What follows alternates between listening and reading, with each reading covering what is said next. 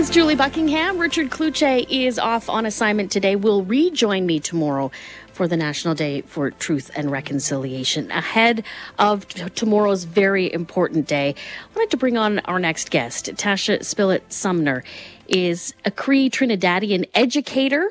So she's a teacher, an author, a speaker. She describes herself as heart-tied to land-based education, anti-racism, decolonization, and as well as to Indigenous women and girls. She resides here in Treaty 1 territory. We're very lucky to have her. She is also a ceremony woman and a traditional singer, as well as a wife and a mom. Tasha Spillett-Sumner, good afternoon, and thank you for sharing a bit of your time with us today. Good afternoon. Thanks for having me. As I reflected on your website and all of these things that you're doing, you're working on your doctoral as well. Is there anything you can't do or don't want to do? Oh my gosh. Well, there's plenty I don't want to do, but I think, we just do the best we can for our families and trying to make the best future for our families. And, I've been fortunate that I've been supported in doing the things that I've attempted and gone after for myself and my career. Your story is an amazing one. Share with us what you'd like to about how you became all of these things. My mother always taught me that, we do nothing great that we do in our lives. We do those things alone. And so, everything that I've been able to do, I really owe a huge debt of gratitude to my family and to community who have always supported and uplifted the things that I've done, whether it be writing stories like I Sing You Down from the Stars and Beautiful You, Beautiful Me, or doing my doctorate. And so, I truly believe that our own greatness is found in elevating the people around us who have made it possible to do the things that we do. So again, I always give thanks to the people who have supported my work. You are someone who, truly embodies, when we talk about BIPOC, that community. And clearly you've embraced both your Cree and Trinidadian roots. Why is that so important to you? I have a very formative memory of being in my early teens and having and being a time in my life when I was, how you do in your teens, you're questioning your identity, but also right. Being a multiracial person, questioning where do I belong? Do I belong to this community? Do I belong to that community? And I have this strong memory of an older woman from the Black community posing me this question. And she said, which one of your grandmothers are you prepared to deny? And I have always thought about her words as a lighthouse in terms of thinking about my own identity and my place within the communities that I'm related to.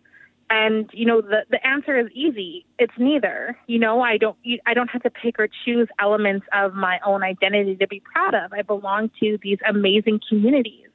And I'm also responsible and accountable to these amazing communities. And so, as a Black and Indigenous person, I do my best to give back to the communities that I come from, to uplift the voices and experiences of the communities that I come from.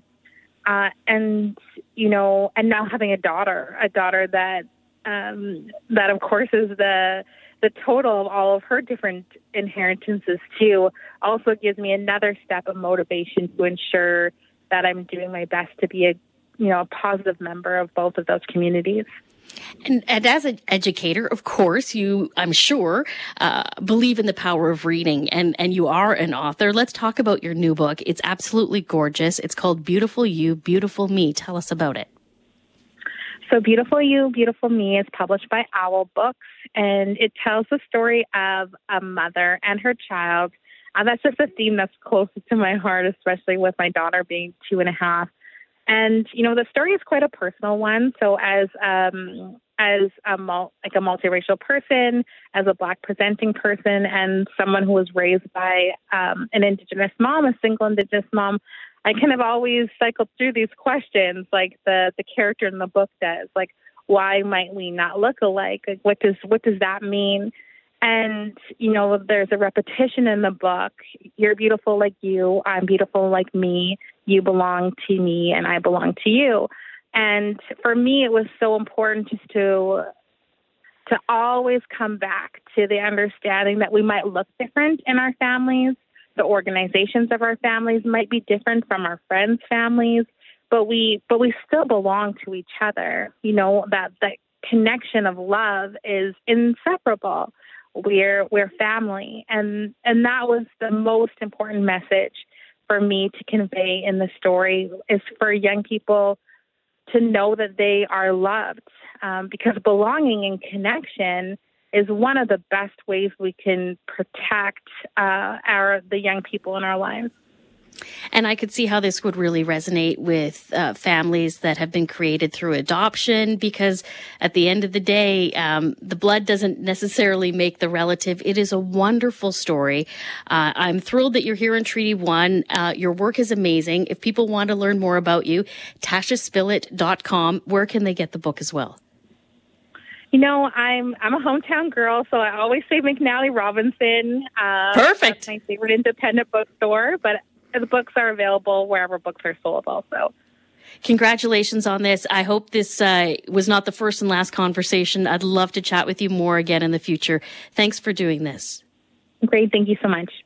Tasha Spillett-Sumner is a Cree Trinidadian educator. She's on her way to getting her doctorate, an author, a speaker, and does amazing things right here in our home community of Winnipeg. TashaSpillett.com is if you want to get more information. Of course, get that beautiful book that she mentioned, Beautiful You, Beautiful Me, at McNally Robinson.